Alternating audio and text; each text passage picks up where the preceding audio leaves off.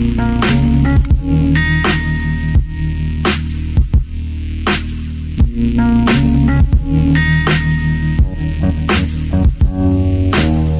to Doctrine and Devotion, a podcast that explores Christian faith and practice from a Reformed Baptist perspective. My name is Joe Thorne. I'm the lead pastor of Redeemer Fellowship in St. Charles, Illinois. And I'm Jimmy Fowler, executive pastor at Redeemer Fellowship. Got the elders meeting all wrapped up? Well, it wasn't an elders meeting. Yeah, it was. No, it was a specific kind of elders meeting. It was the elders member care and prayer. Meeting. Nope. Yes, no you meeting. dummy. Nope. It's an elders meeting. It's just Nope. We're not dealing with business. We're only praying. Elders meetings for us are Every other week? Every other week. We always pray together. We have a devotional time, and we go through business and issues and stuff like that. And then we pray for a few members of the congregation every time. But then we schedule it out, though, so that some of our meetings are nothing but going through the directory and praying specifically for families by name, the individuals in those families, and the needs that we're aware of that need to be met. It's a good time. I like it. Yeah, it doesn't take over one of the regularly scheduled. It's an added. Right. Yeah. So we still have an elders meeting next week. We had one last week. So this one. I don't think we need to do that. Yeah, we do. No, we don't. Yes, we can absolutely. replace one. No, don't worry. Who cares? What's the What do you mean? difference? What's the difference? Because there's a lot of stuff we got to get done. That's fine. No, that's why things don't get done. It's not like we're going to 3 services or something. We are. Oh, are we doing that? Yeah, we discussed it last week. Did we really? Yes, we did. I was on Facebook. Yeah, I know. We always catch you on your phone. Stop it. I'm all into it. On the Instagrams, on the grams of Insta. On the Twitters. On the Twitters, trying to chop it up with Geno's East. Geno's East. Yep. Man, all right, you had them good today. Well, that was pretty good. You got to put a screenshot. You're not going to because you're going to forget. But you should put that up.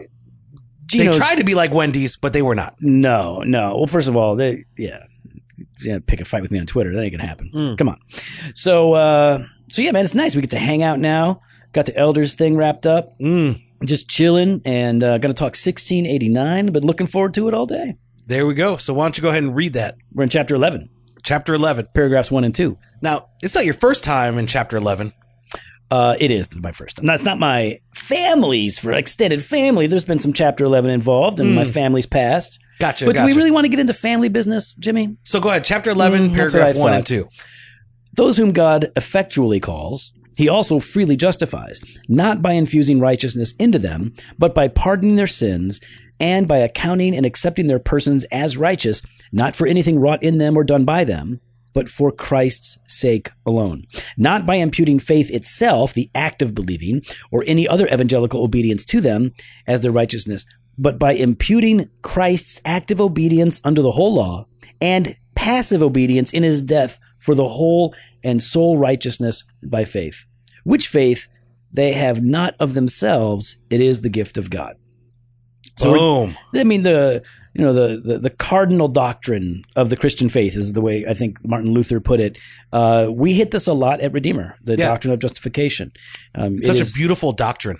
It's liberating. It's freeing. It is of the essence of salvation. And too many people don't know what it is. Too many Christians, too many evangelicals, too many Baptists couldn't define the doctrine of justification. In fact, it was a pretty influential thing. Before I knew what the White Horse Inn radio show was, I was listening. I was a brand new Christian, and so I'm listening to all of this Christian radio. But at night, White Horse Inn would come on. And so I remember listening to it, and these guys were just quizzing Christians out at a big conference. And they were asking, like, hey, can you define the doctrine of justification? And nobody could do it. And I remember thinking, I don't know what the doctrine of justification is either. Like, what are we talking about? I'm a new Christian. I need to figure this stuff out. Have you figured it out yet? No, that's why we're reading the 1689. Oh, okay, good. Okay, I didn't know if you wanted to define the doctrine of justification for us. Yeah, we hit this a lot at Redeemer because I really do want to have our people have a robust enough understanding of salvation that justification is clear. And when we talk about justification, typically we break it down into 2 sections, right? Justification is made up of the forgiveness of our sins and the imputation of Christ's righteousness to us. So our sins are forgiven, our guilt is removed, but we still lack righteousness. The other part of justification is the imputation, not the infusing, right? But the imputation of Christ's righteousness so that we are legally declared to be right in the eyes of God not because of what we have done, but because of what Christ has done. And that's what paragraph 1 is all about. Yeah. So why don't you talk about that difference there between imputing and infusing, right? Because I'm not sure a lot of people would.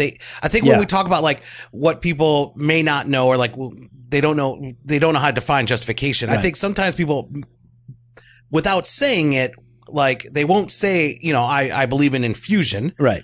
But the way they talk, right. That sounds like some Roman Catholicism, some infusing right there. Right. And you know who's really into the infusing are all those people that are into like those essential oils. They get the infuser. Gosh. They get the infuser. Oh, and man. Then they put the or oil anyone in that there. vapes or has vaping, or bought a vape. Yeah, exactly. Those are the people. So, all right. So it says, those whom God effectually calls, we've already talked about that. Listen to our previous episodes on effectual calling. He also freely justifies. And so that effectual calling is the work of God in us that causes us to be born again. That internal call that we've been talking about in chapter 10. And the consequence of that is faith, and what comes from faith is God's justifying work. So he also freely justifies, not by infusing righteousness into them, but by pardoning their sins and accounting and accepting their persons as righteous. So the difference is that an infusion of righteousness is a putting of practical righteousness into an individual so that they are now living differently, right? There is a kind of righteousness worked in them experientially that you can see. And this is more of the Roman Catholic concept of an infused righteousness. And it's not that God doesn't bring about righteousness in us. That is true, he does that, but that's the doctrine of sanctification, and we need to keep that separate from the doctrine of justification. And forgive me if I'm wrong. Now, here's me asking a question. Like when that idea of infusion, there's almost this connotation of synergistic righteousness, right? It's the Holy Spirit, God's infusing itself upon man's obedience, and that is bringing about this righteousness. Yeah. Whereas, when we're talking about, regeneration, that's monergistic, right? It's God working directly upon us, bringing about that change. Justification is God's singular act. He justifies. It's unilateral in that sense. And so it is not by infusing righteousness into an individual, but by, here are the two parts, pardoning their sins, number 1, and 2, by accounting and accepting their persons as righteous. Now the question is okay, so if it's not by infusing righteousness, what righteousness are we talking about? It says, not for anything wrought in them or done by them, but for Christ's sake alone, not by imputing faith itself, the act of believing, or any other evangelical obedience to them as their righteousness, but by imputing, there's that word, that's a legal declaration, by legally declaring them to be righteous, by imputing Christ's active obedience under the whole law and passive obedience in his death for their whole and sole righteousness. This is a heavy chapter, Joe. Or this is a heavy paragraph. Yeah, well, it's beautiful, it's good, and it hits at listen, no one experiences salvation without being justified, right? Yes. That is at the very core of it. And there are a number of passages of scripture that speak to these doctrines, right? Both in Romans and in Philippians, where, we see that like Paul's hope was not to have a righteousness of his own that was derived from the law, but that which is through faith in Christ, a righteousness from God, he says.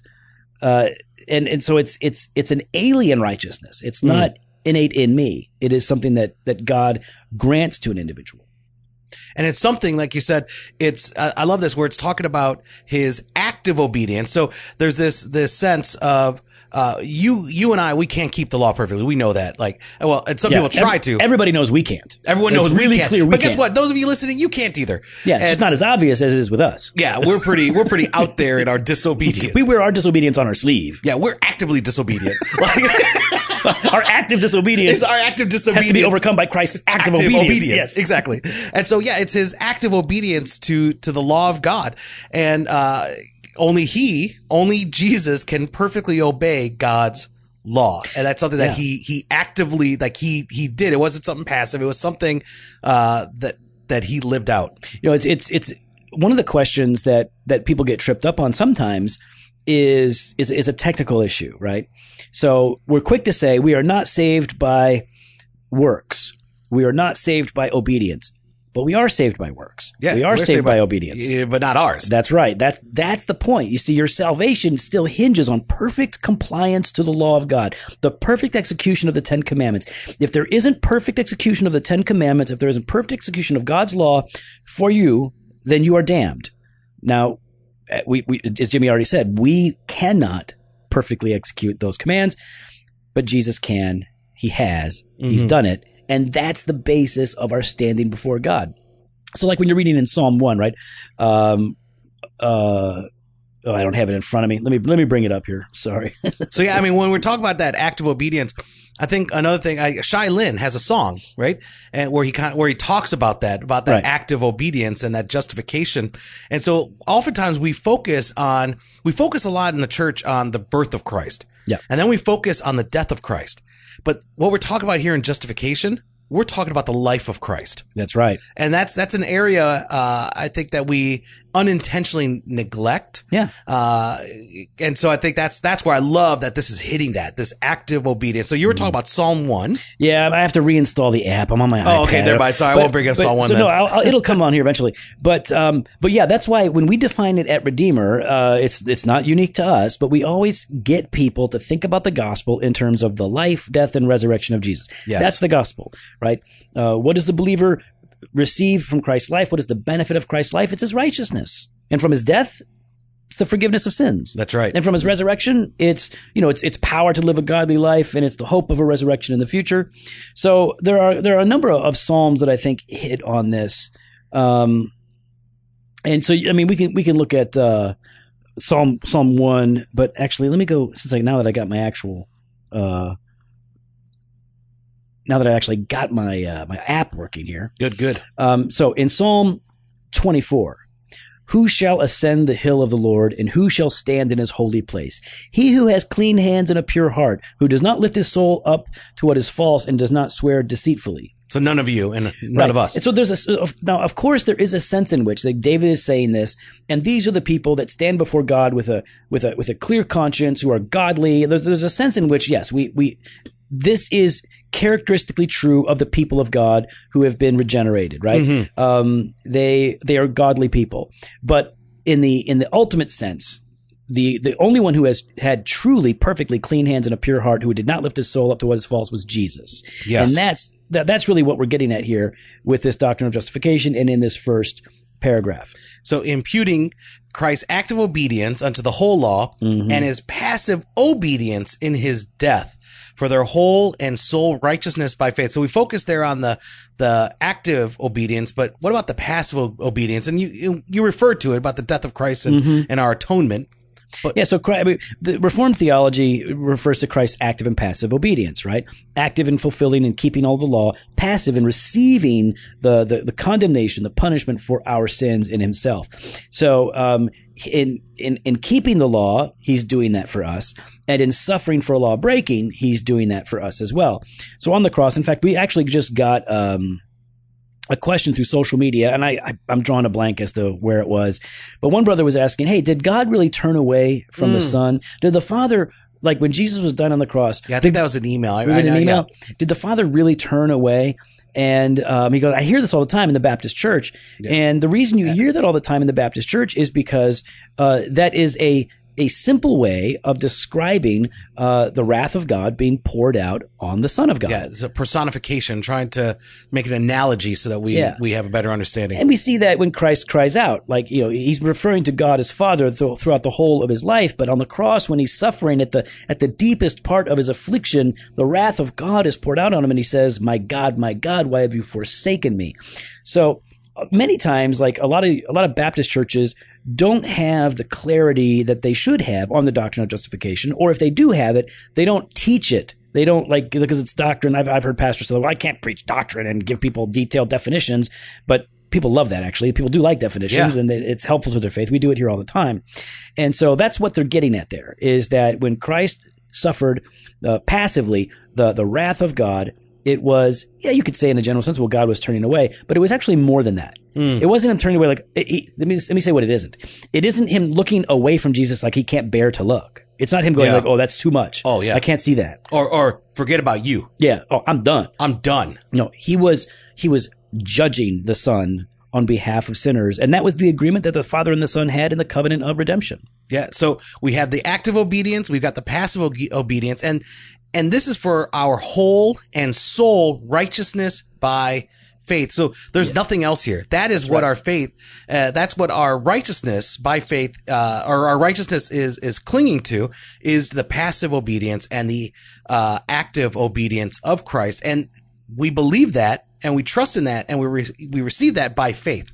And this is important because our confidence before God is never in our own practical righteousness. No. Now, there needs to be practical righteousness, right? And we're going to see that later on. There is going to be. Well, you're going to, you third use of the law. I know. Here you go. You're showing your colors early. It's my anti-Chivigian theology. Yeah, I'm about to say, Tullian's not going to be happy with you.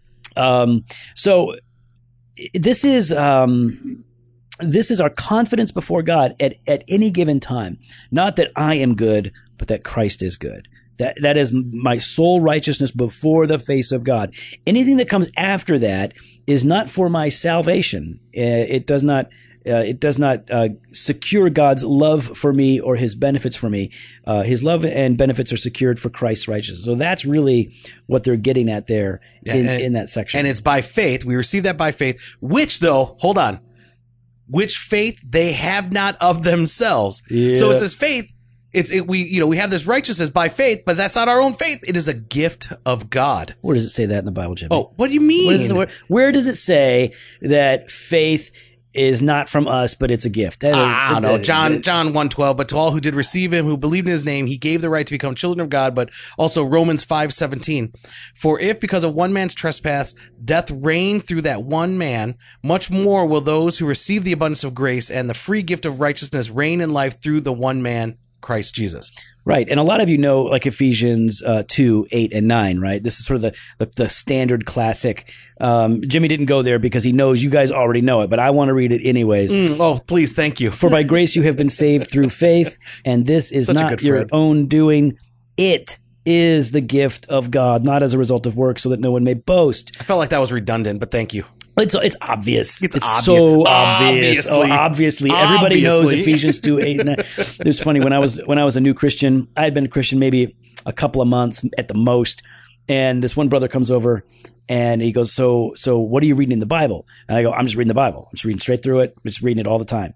And he's like, okay, I want to give you some verses to look at. I want you to look at these verses and try to understand them in context. So he took a spiral notebook and he filled that one page with nothing but scripture verses that he had memorized, or at least he knew the addresses of.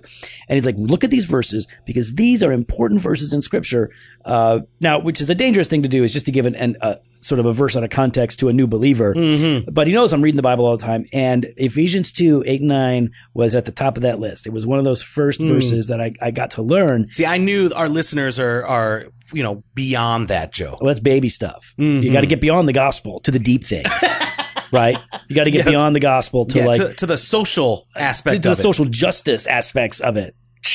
Or the anti-social, whatever. The anti-social, whichever people, one. I know, here we go. All you people... Oh my gosh! Can everybody chill? No, well, you know what? Maybe we can talk about not being distracted on our next episode. All right, we'll do that. We'll do that in the next. We'll record 2. We'll do this. Then we're going to talk about people like. Okay, so the social justice. Don't be distracted. Let me just say, I'm going to get distracted for a minute here. The social justice warriors and the anti-social justice warriors are annoying me. Walk that fence, Joe. There we go. Gosh. I'm not walking the fence. I'm burning the fence. I'm burning the fence down, and I'm shooting everybody on both sides. Pick a side. Pick a side. You can't have a third side. Oh yeah, I do. No, you can't. I have a corner lot. No, you cannot be rational. I have a corner lot, and you cannot be rational and even keeled. No. You must pick a side. Key and Peele. No, even keeled. Key and Peele. You can't. No, you can't. We cannot be. We are Key and Peele. We can't be. Yeah. No. We're the white version of Key and Peele. No. You can't be even keeled, Joe. You must pick a side and burn the others. Okay. Well, maybe we'll talk about that in the next episode. So this faith, which leads to our justification, is a gift that God grants. We've talked about this a lot in the past, so we're not going to always double down on the sovereignty of God in salvation, because the point here is that faith is a gift in that we would not believe apart from God's gracious activity in our lives. It is a gift in that it stems from a heart that he renewed. Yep. Right. So if he didn't change our heart and renew it, if he didn't regenerate us, then faith would not be there. Therefore, faith is a gift of God. By the way, God also says throughout Scripture that he's the one who grants not only faith, but grants repentance. We could say that all of God's saving graces and all the graces that accompany salvation are all gifts that come from God. In fact, that kind of leads us into paragraph 2. Paragraph 2. Faith, thus receiving and resting on Christ and his righteousness, is the alone instrument of justification. Yet is not alone in the person justified, but is ever accompanied with all other saving graces, and is no dead faith, but works by love. That's a good paragraph, man.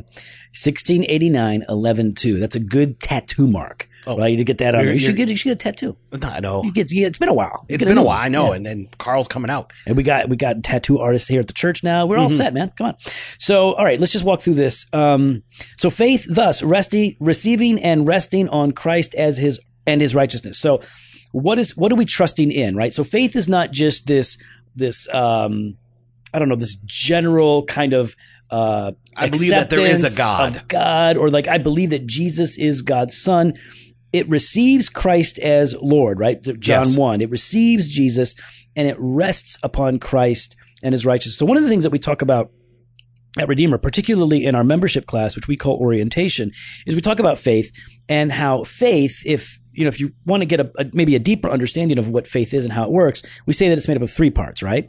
Yep. It's made up of knowledge, assent, and trust. Oh, yeah. So go through that. For somebody to have saving faith in Christ, you first must have knowledge, right? So you have to have something to believe in. There's an object of your faith. Yeah. And so we often, and this is not original to us, but people oftentimes liken it to something like a chair. Right now, I'm sitting in a Bertolini church chair that we have for the sanctuary. Of course, I have a couple in my office so that we can sit here and record. People can look at a chair. Well, my office. You wish. Yeah, this office. This office is so swanky. You wish it was your office. No, this is my office. Yeah. So it's funny. You don't have any books in here. Yeah, and it's funny. This room never has a pastor in here. Yeah, it does right now. Using it. That's 2. Yeah. Only when I'm around. Yeah. When I come in. When? To grab books. And then I leave. You're hardly ever in here. I know. Why would I want to be in here? So a person can look at a chair and have knowledge. Okay, that's a chair. I know it's a chair because it has 4 legs, it's got a seat, it even has a little back. So I can sit on that thing. I understand what it's for. We have knowledge. So we have knowledge of Christ, right? We have been taught, we have been instructed. Who is Jesus? He's not just some preacher or prophet. He is the Son of God who came to die for the sins of the world. So we can have knowledge, but knowledge of something, having the facts, that's not faith. The demons have knowledge. Yeah, right. They know that Jesus is the Son of God. The devils have that, and lots of people have knowledge that don't have saving faith. So knowledge is one part of it, but so is assent, right? In other words, an agreement with those facts, to say that I affirm that knowledge that has been imparted to me is truth. Like it's you're willing to say, like, I believe this is accurate. I believe this is true. So if we go back to the chair, you look at the chair, you can say, like, look at the way Bertolini makes the legs of that chair. How like they're really thick and they're bent really well. Like, so they're not gonna buckle on you. So you can have knowledge that it's a chair that is made to hold your weight, and you can have assent that would say it will hold my weight. If I were to sit in that chair, it wouldn't collapse underneath me. But that's still not saving faith. In fact, my mom, for years, when I was sharing the gospel with her, she would say things like, Joey, I believe that what you say about Jesus is true. I think you're right. I think Jesus is God's son. He died on the cross for sins. And if you believe in him, you will not perish, but have everlasting life. So she goes, I believe that's true. I believe you're right. But then she said, but I don't believe. I don't have faith like you have faith. And she didn't mean because my faith is so great. She understood there's still something missing. There's something wrong. And that last element is trust. And trust is a resting upon the object, right? So back to the chair, it's not just knowledge. I know what it is. It's not just assent. I believe it will hold me in some sort of abstract sense. Trust puts the butt on the chair and you rest upon it entirely. So this is what it means to rest on Christ and his righteousness, that I no longer trust in myself, that I wholly trust in Jesus' active and passive righteousness to save me from my sin and to make me acceptable to God. It's an answer of the question, why would God smile upon me instead of damn me? And the only reason is because Christ has died for my sins. He's lived for my righteousness, and I trust in him alone. And so, Joe, I mean, along with that, though, it says here, yet is not alone in the person justified, but is ever accompanied with all other saving graces, and is no dead faith, but works by love. This is really good because one of the things that was, I think it was repeated, I don't know quite so neatly during the Reformation, but I think so. I don't have the quote in front of me. But I think it was Luther who said something along the lines of, we are justified by faith alone, but a faith that justifies is never alone itself, right? Yeah, exactly. So yes, we are made right with God. We are put at peace. We are reconciled to God by faith alone. But faith is never exists in a person isolated from all the other saving graces, which would include things like repentance, conviction, love, joy, peace, patience. Think of the fruit of the Spirit, right? They're accompanied with those things. It's not a dead faith. What's a dead faith?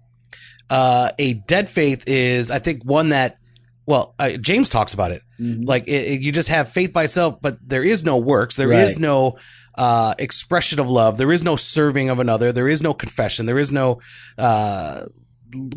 living by God's law. Right. Yeah. I mean, it's John MacArthur. Knowing we can't do it perfectly. You and I understand that our faith is not in the perfection of our obedience to the law of God, but we trust and know that God's law is good and what is best for us, and we live accordingly, which includes serving and loving those around us. Right. If you don't have a faith that is producing works, then James says, well, that's not real faith. That's a dead faith. Yeah. That's not a saving faith. It's a religious expression of knowledge at best. The demons have that, right? The demons believe that God is one, James says, and they shudder. They're like, oh, that's not good. So the saving graces that are accompanied with justification they're myriad, really. There are a number of them. So dead faith is not a faith that was once alive and now is dead. People try to press that analogy. Like, well, if it's dead faith, it must have been alive. So you can have living faith and then it's dead faith. James is simply trying to make the point that there are two kinds of faith, quote unquote, that people are generally experiencing. There's a dead faith, right, which is a religious expression of some sort of belief in God, but it is not a saving faith, meaning where that faith is emerging from a heart that's been regenerated, and it is therefore accompanied with all the other things like conviction and love and joy. It works by love. A lot of you guys may be familiar with the Lordship Salvation debate that was raging in the 90s. 1890s, yeah. How was that for you? 1990s. It was like guys like Zane Hodges arguing for a free grace position and guys like John MacArthur arguing for a lordship position. And to put it really simply, I think Zane Hodges' famous book was, I think it was called Absolutely Free or something like that.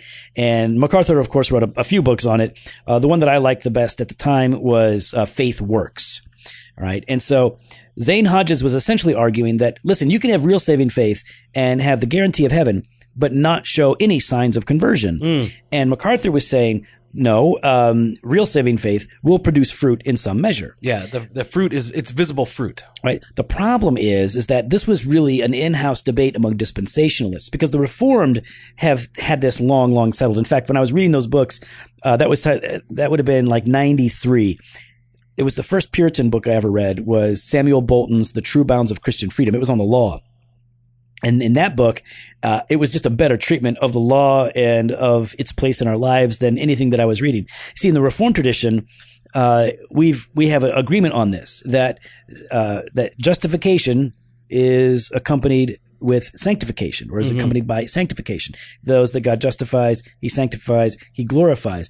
Now, what the confessions make really clear, and I think what Scripture teaches, is that, yes, saving faith is accompanied by other graces, but it is also possible for a Christian to be backslidden, to wind up in a state where those saving graces are almost invisible, where you can't really see them.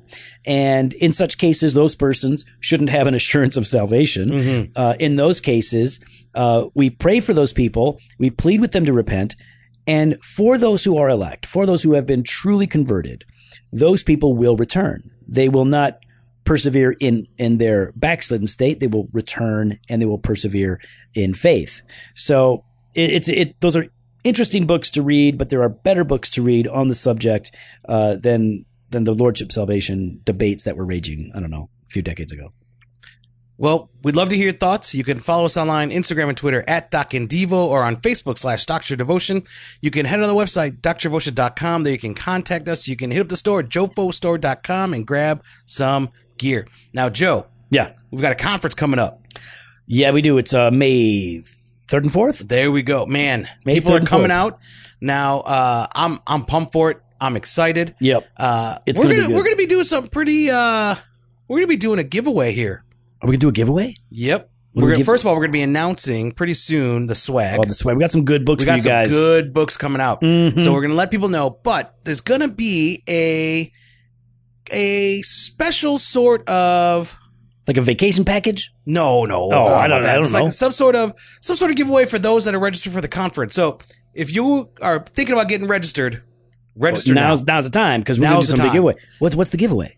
Not going to share yet. No? Nope. Is it like one of those things where like you win, but to collect, you got to come to like a special seminar that we're going to give? No. It's nothing like that? No. Okay. No. Once you win, you're going to know you won because you're going to get a special email that's got chock full of some goodie for you. Like funny gifts and stuff? Nope. You'll find out. I don't know what you're talking about. But anyways. You know what else we got going on? What's that? Video content. Oh, when's that starting? You guys should have already noticed. Put up 2 videos last week, one during the week and then one on Friday. You can expect regular videos now coming from the JoFo. And that's going to be the primary way that we're going to try to answer emails and social media questions and issues like that. Just short videos, no more than 10 minutes, probably more like 5 minutes. Just giving you these little videos so that you can see what we're doing and we can express some of our ideas and thoughts and engage with you guys a little bit more consistently in a way that's fun. So if you haven't already, go to our YouTube channel, hit the subscribe button, hit that little bell so you get the alerts as the new videos are dropping. Fresh pod every Monday and Thursday, blog posts on Wednesdays, video content on Fridays. Later.